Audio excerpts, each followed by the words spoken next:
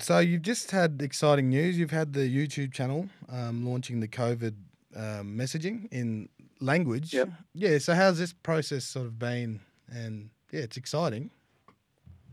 Yeah, well, we've been trying to get the message out to people, so we're looking for what's the best platform to get it out on. We've had a bit of opposition getting it out in different ways, so we decided to turn the podcast that we'd produced into videos, and then we tried to get them out all sorts of different ways, and we realised that most people have got YouTube on their phone, and a lot of younger people in North East Arnhem Land area are using that. So we said, oh, look, we'll set up a YouTube channel and make it easier for them. Mm. And just with messaging, look, it's happening. That blitz is happening right throughout. I know Congress is doing it within the town camps here in Alice. Mm. Yeah, what's been the most challenging aspect of the messaging that's been happening currently? Well, currently the messaging has caused the problem, as far as I'm concerned. See, when you do short scripted messages from mainstream, and mainstream messaging is the one that's being played out all over the place. It's like starting a book at chapter 20. Mm. You can't do work with First Nation people who are English fifth and sixth language that way, or English second language that way. If you're going to get through to a group of people, then you've got to start with their questions. You've got to start where they're at, not where the government wants them to be, 5 miles up the road. So if you come out with short, top-down scripted information, even if you get it translated in the first language, in many cases, if you get it translated, it'll get translated not adequately because even the translator is not fully understanding because it's starting at chapter 20. So what we do in our education, which we called years and years ago, we developed a method of education called discovery education. In other words, where the people can investigate the subject themselves. And we start with their questions. Now, it doesn't matter how crazy their question seems, it's a valid question. And we answer that to the best of our ability. And that leads us to another question and so on. So it's a completely different rollout of messaging. So if you went through the series of 30 videos that we've just put out, we used a team here, a co-production team of myself and a number of young people, and we said, so what's the most important question that everybody's asking out there? And they would come up with a question. We'd do the research around it, and then we'd do a recording, and then turn it into a video. So if you look at the series of videos, it works. If you look at the series of videos, it works through a whole series of questions from the people. And if we did education that way, rather than the colonial method way that we're still using, where the dominant mainstream bureaucracy thinks they've got the answers for everything, then what would happen is that the people would come up to speed and they'd be able to understand the short scripted top-down messages. Come and get your injections, keep your family safe. And everybody's going, I don't even know if I can trust this injection because there's lots of misinformation out there also. I've noticed that too. There's been a sort of late shift with messaging, really having a real emphasis on messaging in language. You're also catered to other language groups around the area, yeah? Well, we mainly work with the people in North East Arnhem. Mm. That's who I come to work with a long time ago and learned their language, and so we work mainly in that language. We work in that language. It's very difficult to work across a number of languages, but that takes us across a population of about 10,000 people. A lot of people in Darwin and even Catherine understand Yungamata. A few in Central Australia would understand Yungamata. Not many. Yeah, so mainly in the language of North East Arnhem. What's been the main questions that have sort of come out of the conducting these sort of interviews with the people? Well, there's 30 videos there, and they probably cover 60 questions. So there's not one. What I'm saying is that we need to let the people set the curricula. They set the storyboard in the sense that you're moving forward on. And so there's not one main question. Each question is important. And what happens, you're building up, educationalists talk about it all the time. It's called, scaffolding education. You're building up your bottom line of information, answering the people's questions clearly. One by one by one by one, you come up into a pyramid where you can have a conversation at the top. Now, it's no good going to the top of the pyramid and having a conversation, because what you do is you just add confusion upon confusion that's already there, because people don't understand the fundamental underlying questions. And if they don't understand the fundamental underlying questions and you put down top-down messages, what you make is the problem worse. Now, I reckon right across the Northern Territory at the moment, if we just talk about the Northern Territory, all across Australia, but in many Aboriginal communities, you have people that are absolutely fearful about this vaccine.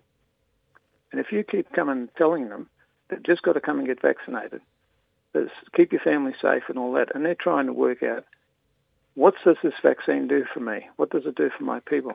And they haven't got their first questions answered, then what you're doing is actually causing the hesitation, the vaccine hesitation.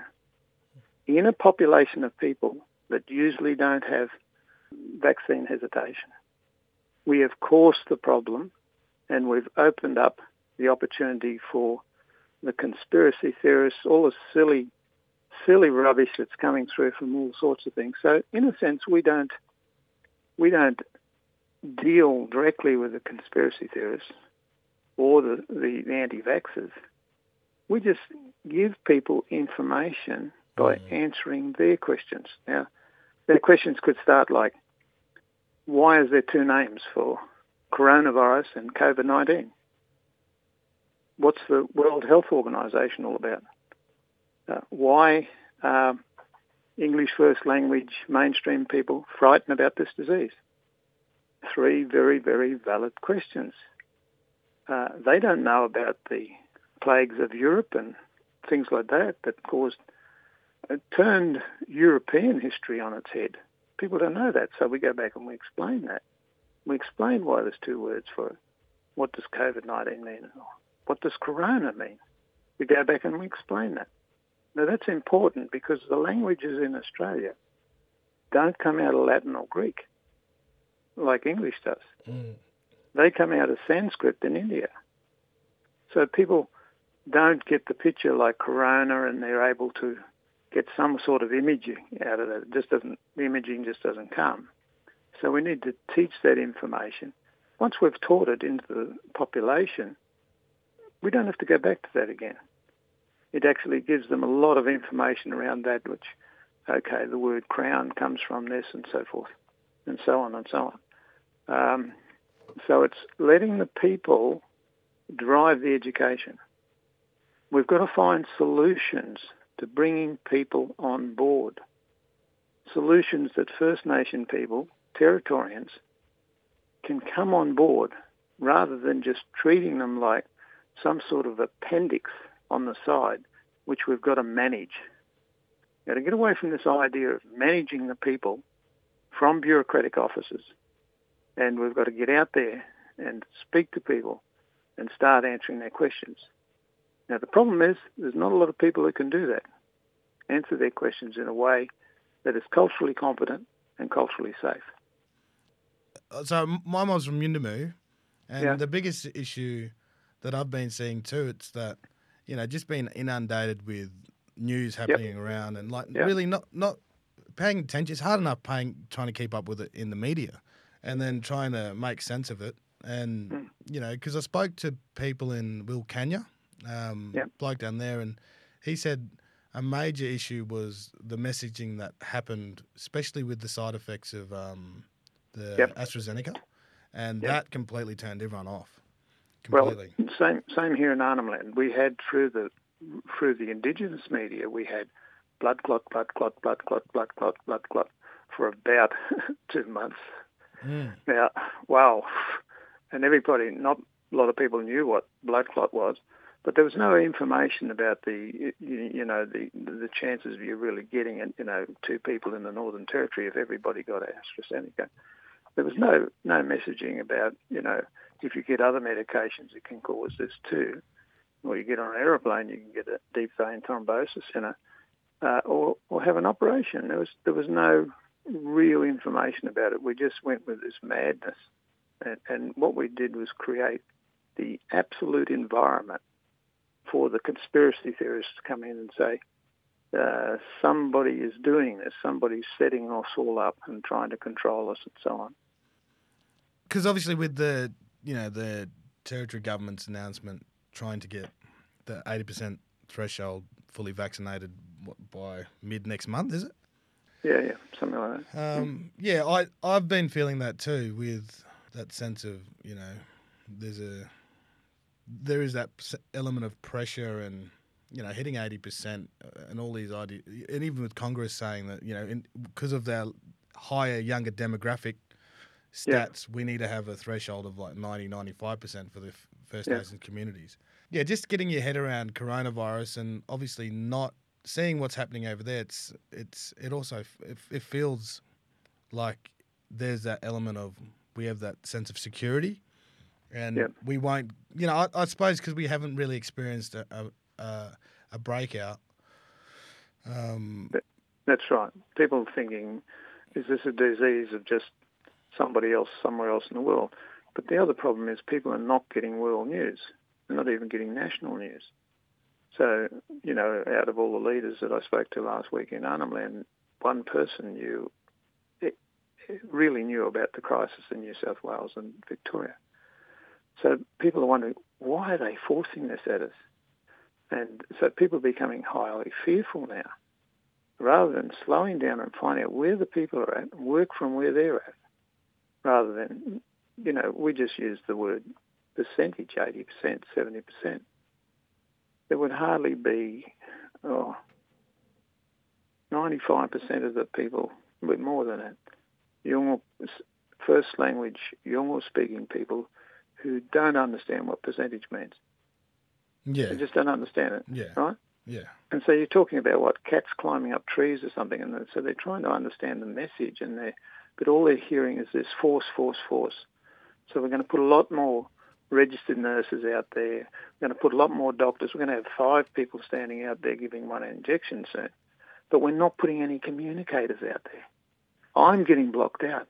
I got blocked off all the committees in North East Arnhem Land with 50 years experience. We got blocked off the committees because all the Johnny-come-lately who have never lived in a community, who don't speak an Australian language, and I'm talking about Australian languages, stop calling them Aboriginal languages, let's call them Australian languages, because they're really beautiful languages, they're very highly intelligent languages. They've got concepts in them that don't even exist in English. They relate more to the Asian languages, yes, because they come out of that Sanskrit in India. But we are so backward in understanding First Nation cultures and the original Australian culture. And we haven't got the people trained in this area. Now, I've been pushing this barrier now for 40 years, and we get blocked because it's not the barrier that the bureaucrats are pushing in their air-conditioned offices or wherever they're sitting. I think there's some good pollies around that really want to make a difference. But the backroom minders, they're just into control and try and control, and how can we manage this problem out there? How about starting to think about how can we truly communicate with First Nation, Australian Aboriginal people, let's call them First Nation people, in Australian, in their language. Have we even got the infrastructure? No, we haven't even got really good language centres and so forth that can do it. ABC can't even cope with this. You very seldom get messages right back from the First Nation languages and all that off the ground, what people are thinking. Because as an Australian, it seems like we're still in colonial mode. You know what I mean? Yeah. It's totally removed. It's totally removed from the reality, and it's costing the government an absolute fortune. The rollover of mainstream staff in and out of communities, they come in and they hit the wall and they bounce back out. The filling up of hospitals. And the death rate of Indigenous people, like in Northeast Arnhem Land here, we've got five times the avoidable death rate. And some bureaucrats in Darwin quite like that because it means more federal dollars. Yeah. But what we've got to do is start thinking about is how do we include the First Nations people here as citizens, original Australian citizens here in the Territory. They're Territorians, yeah. They've got a different culture. They've got an Australian language, not a European language. They've got an Australian culture, which is unique and fantastic, but it's dying today. And every time we come to an issue like this, whether it's coronavirus or it's local decision-making or whatever, we tend to not listen to the voices which are looking for solutions. The people want solutions too. We don't hear those voices. We just hear the gatekeeping voices all the time, the gatekeeping voices. Yeah, it is very frustrating. And, you know, with that turnover you're talking about, I've seen a lot of, you know, even the money gone into, like, cross-cultural awareness training and I don't know, the way I've always looked at it was, you know, it's just, well, what has changed to this point? Like, why aren't there countrymen in these positions in their localised communities, you know, working from grassroots up? I don't know, It's always been a major issue for me looking at it. Like, I've always, like, even going up to Yunamu and seeing communities, it's like every managerial role is white. There's no exchange, and I don't understand why there's never been a sense of exchange with developing these grassroots up. It's frustrating. Well, let me respond to some of that. I think some of the main issues, and it comes back to this original Australian language. We in the Territory, and we could be leaders in this across the world in terms of cross-cultural, cross-language communication, all that sort of. We could be leaders in it, but we're not leaders in it. When I first came to the Territory in 1973, I was forced to learn language. I was forced to do cultural awareness and community development training. That's 1973, not 2021. 2021. Nobody's told to learn language, whether in education, health, or anywhere. So we have a whole vacuum, in a sense. We have a whole, what's the word? We just don't have the people who can help communicate. So what happens is the First Nation people who are speaking Australian, they've got to do all the hard work themselves. So if you just look at languages across the world, English has been speaking with other European languages for 2,000 years, you know, and English and Greek and German or French and thousands of years. English speaking to even Chinese and Japanese, 400 years, right? English even speaking to Pacific Island nations like Tongan, Samoan, Fijian, 180 years. Then if we start looking at English working with First Nation people in Australia, we get down to under 100 years. In East Arnhem Land, it's only 75 years. And we don't have a language centre. So we don't have developed dictionaries. We don't have good backup interpreter training. And I mean good interpreter training. I don't mean the interpreter training that's gone on in the past. I mean good interpreter translation training and happening. It doesn't exist. And today with computers, people could be at home and working as interpreters and training and all that sort of stuff. We want to employ people. That's the big area, because when we fail to communicate, all the problems occur. In the 1970s, we had people running the community at managerial levels. We had town clerks, we had people in charge of essential services, we had people in charge of roadworks and everything. Younger people. Building, we had whole building teams. I used to pick up a building team and take them up in the bush. They stayed there the whole week by themselves, building houses, right? And what has happened? Government took over from these old structures. They were called old missionary structures. And then the government comes in and they say, oh, we can do it better. And one of the key things they've done not better, they've done terrible at, is that we don't need this language. We just get the people to learn English. We force them to learn English. We tell them that they must learn English. Do we create any English learning programs for any of these languages? Do you know of one? Say Yundamu and the people there, Walpuri, is it? No, I got the wrong one. Yeah, no, that's Walpuri. right. Yeah, on the money. Walpuri? Yeah. Right? So Walpuri, is there a language course that Walpuri people could even go online or whatever in a school or go on and get an English learning course from Walpuri to English? It doesn't exist.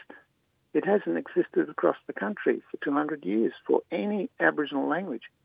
And I'm saying it even should exist for even Aboriginal English people because they have a different grammar structure.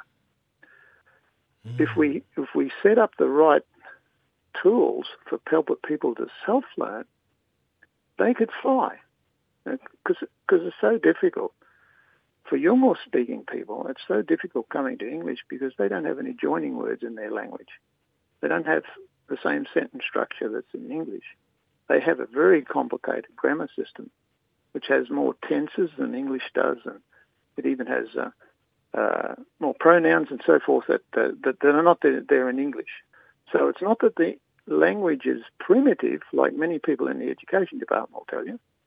No, it's not. It's more sophisticated in many ways, but nobody's really looking at it. Nobody's really using it as a tool to advance people, to get the gap closed. You know, we did a podcast last year on closing the gap. One of the questions that people came up with is, what does this closing the gap mean? This was 10 years after the policy was put in place. And I said to the person who was asking, my Yolngu colleague, I said, how many meetings have you been to where government officials have been there talking about closing the gap? And he said, oh, can't count them.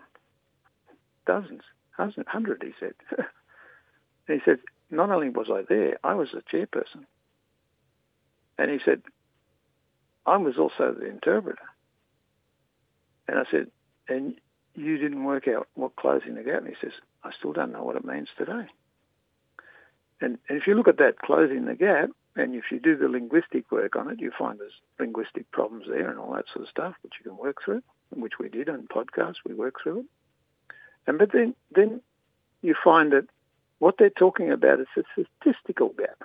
Now, worldview for First Nation people who are English second language, they don't do a lot of statistics. They don't do a lot of graphs and all those sort of things. You know, this number of numbers over here and this many numbers over here and the comparison between. They don't do that stuff. It's not in their worldview. And so they were having trouble because the words that they were translating is Dalakad, like close up the space or close up the room or whatever, right, just did not translate over into statistics.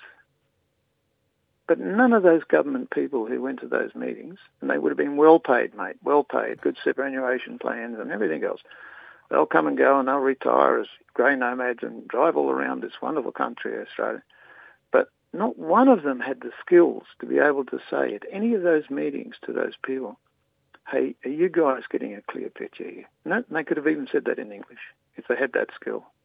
The people would have said, no, we've been to many of these meetings and we haven't got a clue what you're talking about.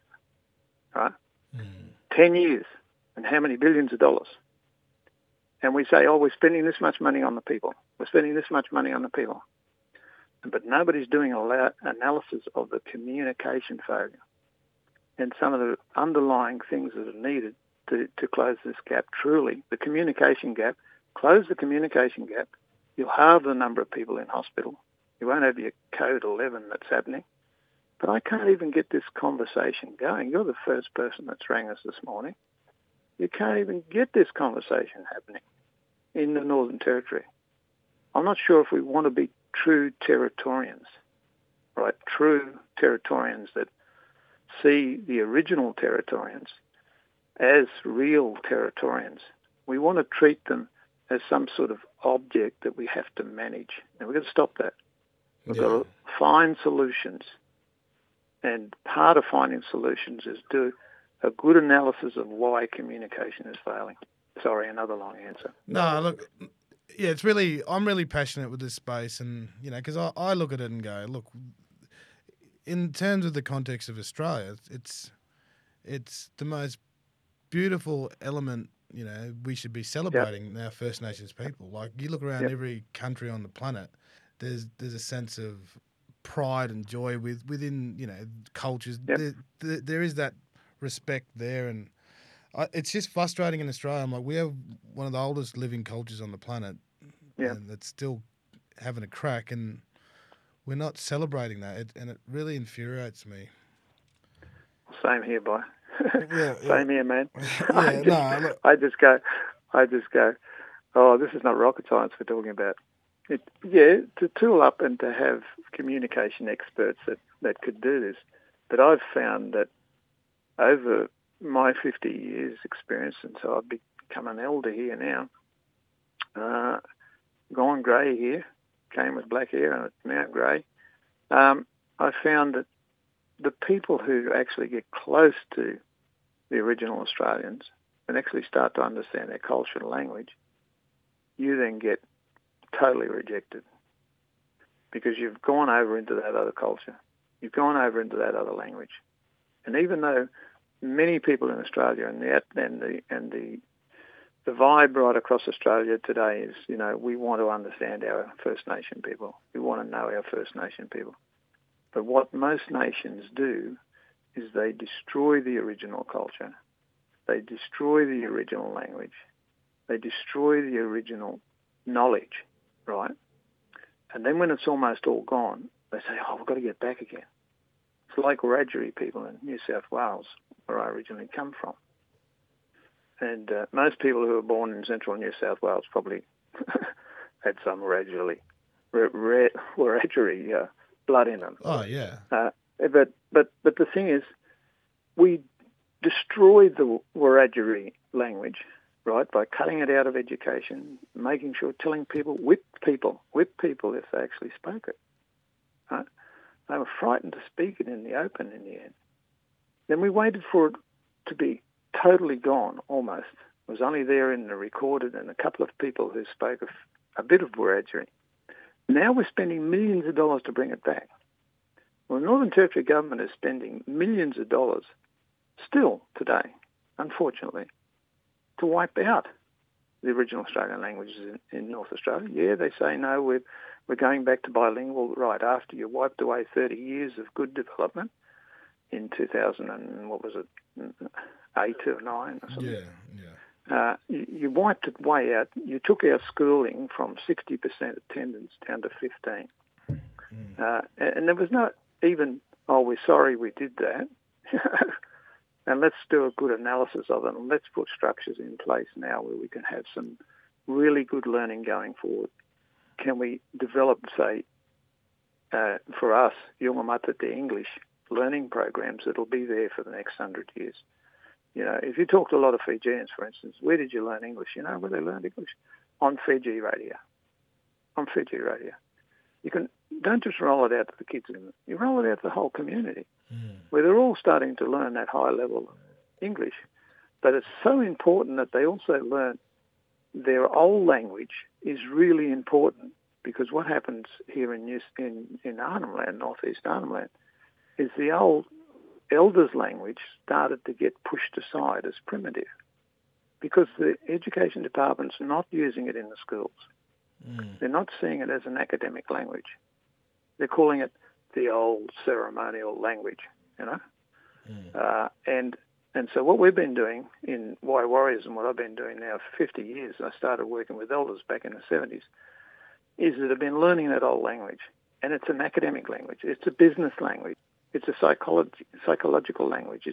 It's a biology language. We can go down to, in Yungamata, we can go down to even DNA in that language. If you look at our videos, you'll see we go right down into the white blood cells and how they are the body protectors. So we're not just teaching people about COVID.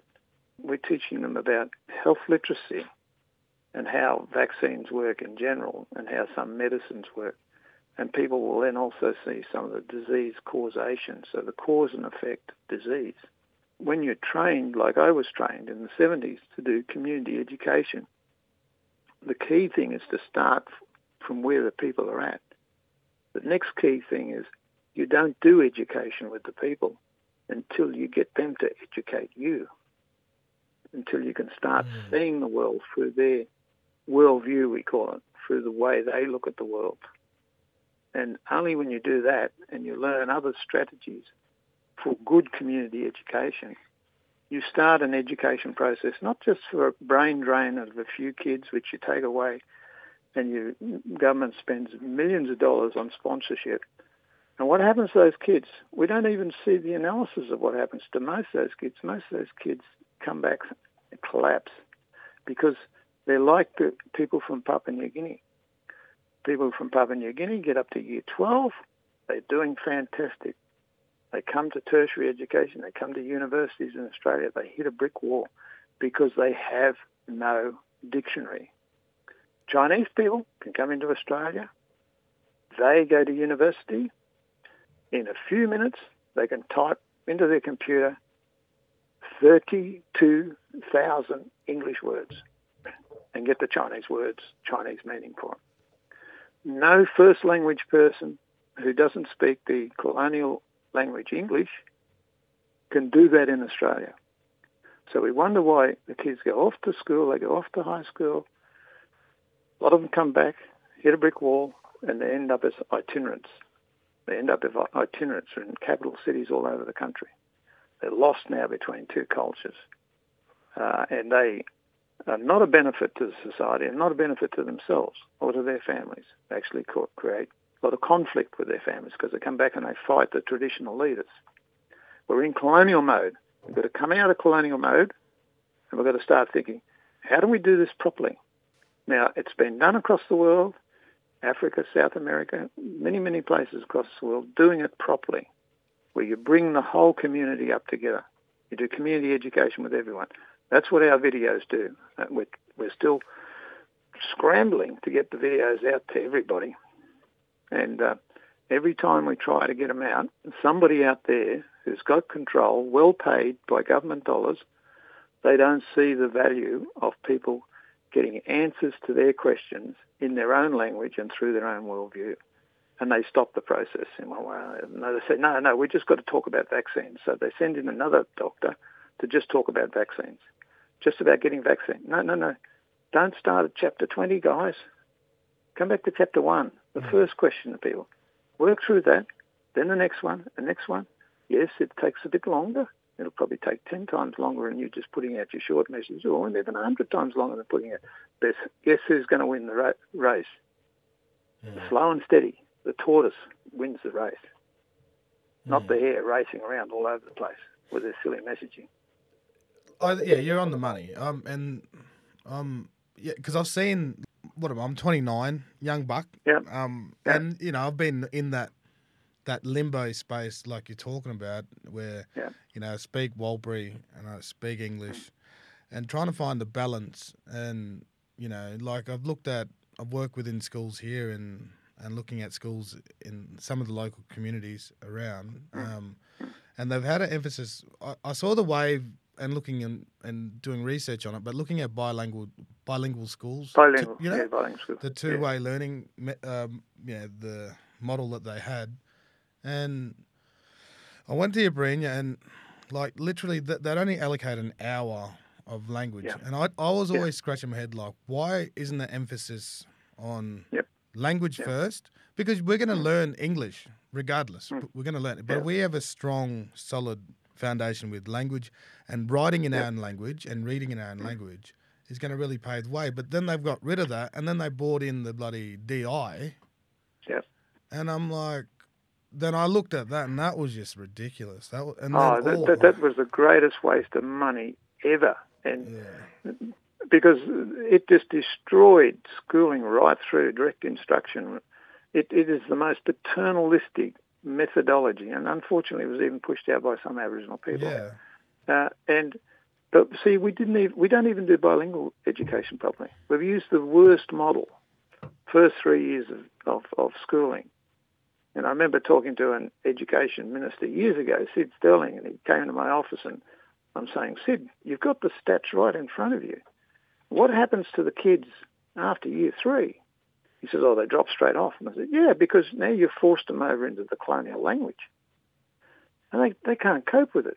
And what happens to these kids if they can't cope? You know, we just got the reports out this morning. You know, the number of kids going into detention.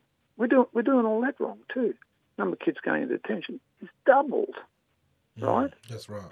And talking to a young 12-year-old, it's on my pod, one of our newsletters releases, last one I think, talking with a young 12-year-old. And I said, what do you think about it? Do you like school? He says, yeah. And I said, when did you last go? Oh, about 6 months ago. So you're having trouble at school? He said, oh, it's really hard. Why is it hard? Well, they speak in English all the time and I don't understand what they're doing, what they're talking about. And then I said to him, how does that make you feel?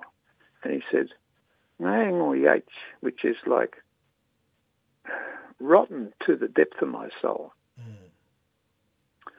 Now, we're spending money to make that kid think that way. Now, he's become a petrol sniffer. He's involved in break-in entries, and he is now hitting out against the mainstream. So we've radicalised him to the point where he just hates the mainstream world, hates Ballender, they call it here, English first language people, doesn't matter what nationality they are, and he just hates them now. Now, we never heard that from young people. We never heard that from Aboriginal people in Arnhem Land for, 20 years, first 20 years of me being here. That was never heard. I never heard it for 30 years. I've only heard it in the last 20 years, where now young people are actually saying they hate the mainstream system. And when I talked to him about it, it was all about he couldn't handle English, and it made him feel so bad. Do you want to learn English? Oh, yeah, I'd love to be able to understand English. So I showed him a few things on one of our platforms on jumbhmaram.com. I showed him some things on there, and it's only simple things at the moment because we can't get funding for it, where we want to actually create a Yungamata Te English learning program, which is open source. It's not just in the education department with them controlling it in their schools and that. It's open source for the whole community to learn from. And then hopefully get that same material once you do it in one language. It'll be simple to do over in Walpri or Pidginjarra. Yeah, you create whatever. Plant the seed. Yeah, create the recipe. Yeah, totally. Yeah, that will solve problems. That will save government tens of millions of dollars. It'll save government embarrassment of having to have the rate of incarcerated kids double in a year. Wow. You know, even what they did in Alice Springs there, right? They put in that drop-in centre. Yeah. As soon as I saw it, I thought, well, this is going to put their stats right through the roof. All the wrong stats. Double the crime rate around that drop-in centre. Because what you're doing is absolutely rewarding bad behaviour. Now, when we worked with petrol sniffing back in the 70s, and we've solved petrol sniffing in one of the communities I was in back there, and it's still no petrol sniffing there today. There's none. Just none, because the people now moved past that. They're in control of it. They know what it's about.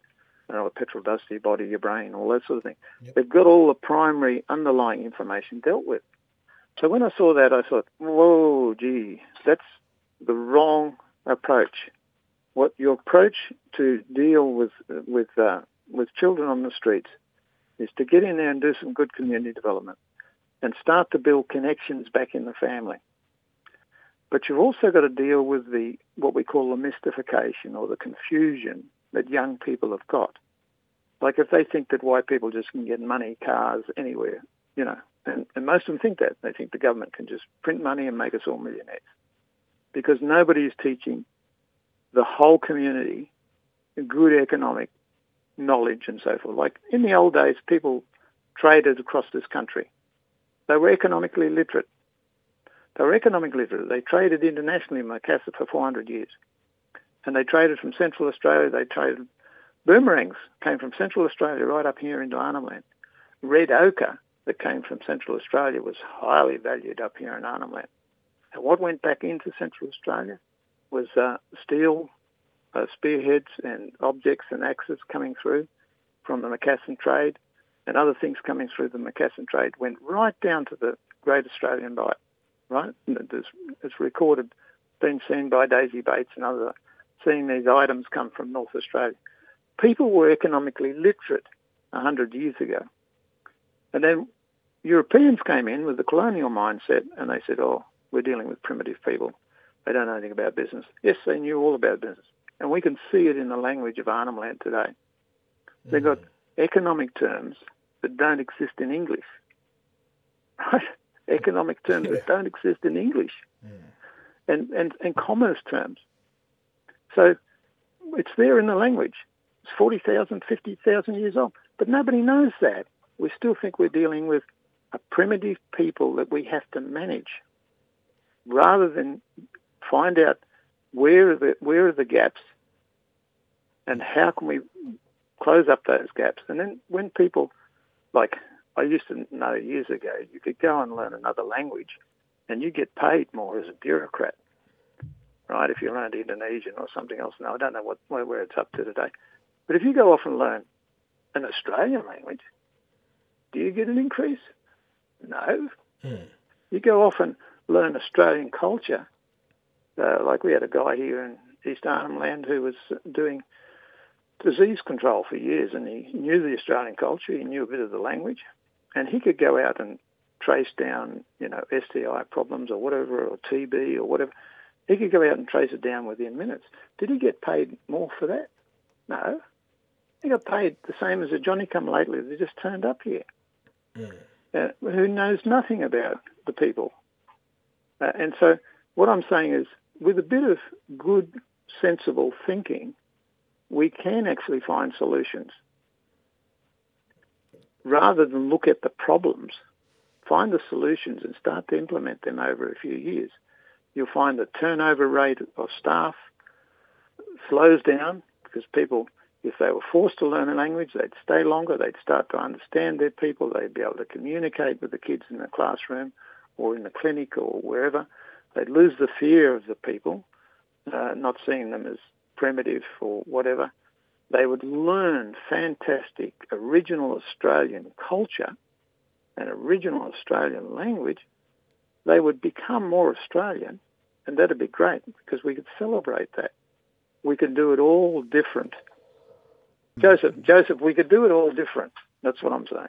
No, look, I'm completely on the same train, 100%. And you've been there, mate. You've been there, and you've been in the same environment that I've worked in for 50 years, and you've been bitten by it, and you've scratched your head about it, all those sort of things. Yeah, I've been scratching my head a bit longer than yours. That's all. Yeah, no, look, I respect the head scratching, but the main issue has been that there's I think people coming in have to be genuine, and I think there's a lot of manipulation that's still occurring. I think there's a lot of people coming to get that genuine Aboriginal experience. But there's sort of a prong effect. I feel like there's. I think if you're genuine, you're coming in and you want to learn more. And you're coming in the right manner. That's really good. But also, there's a massive vacuum there where, there's no accountability. There's a lot of people coming into these remote communities and nobody knows what they're doing. And the whole Australian context is, how do we instill the value of the First Nations people, the culture and languages? Because there's so much more to learn. There's incredible things there that it's frustrating when, it's always secondary. The emphasis is always mainstream English. I don't know, it just frustrates me because it's so exciting. Like for me, learning about other languages, other tribes. My brother-in-law was he Indiliaqua from Peru? That one. And then see, Alindiliaqua is a prefixing language, where Yungal Matu is a suffixing language, and teachers don't even know that.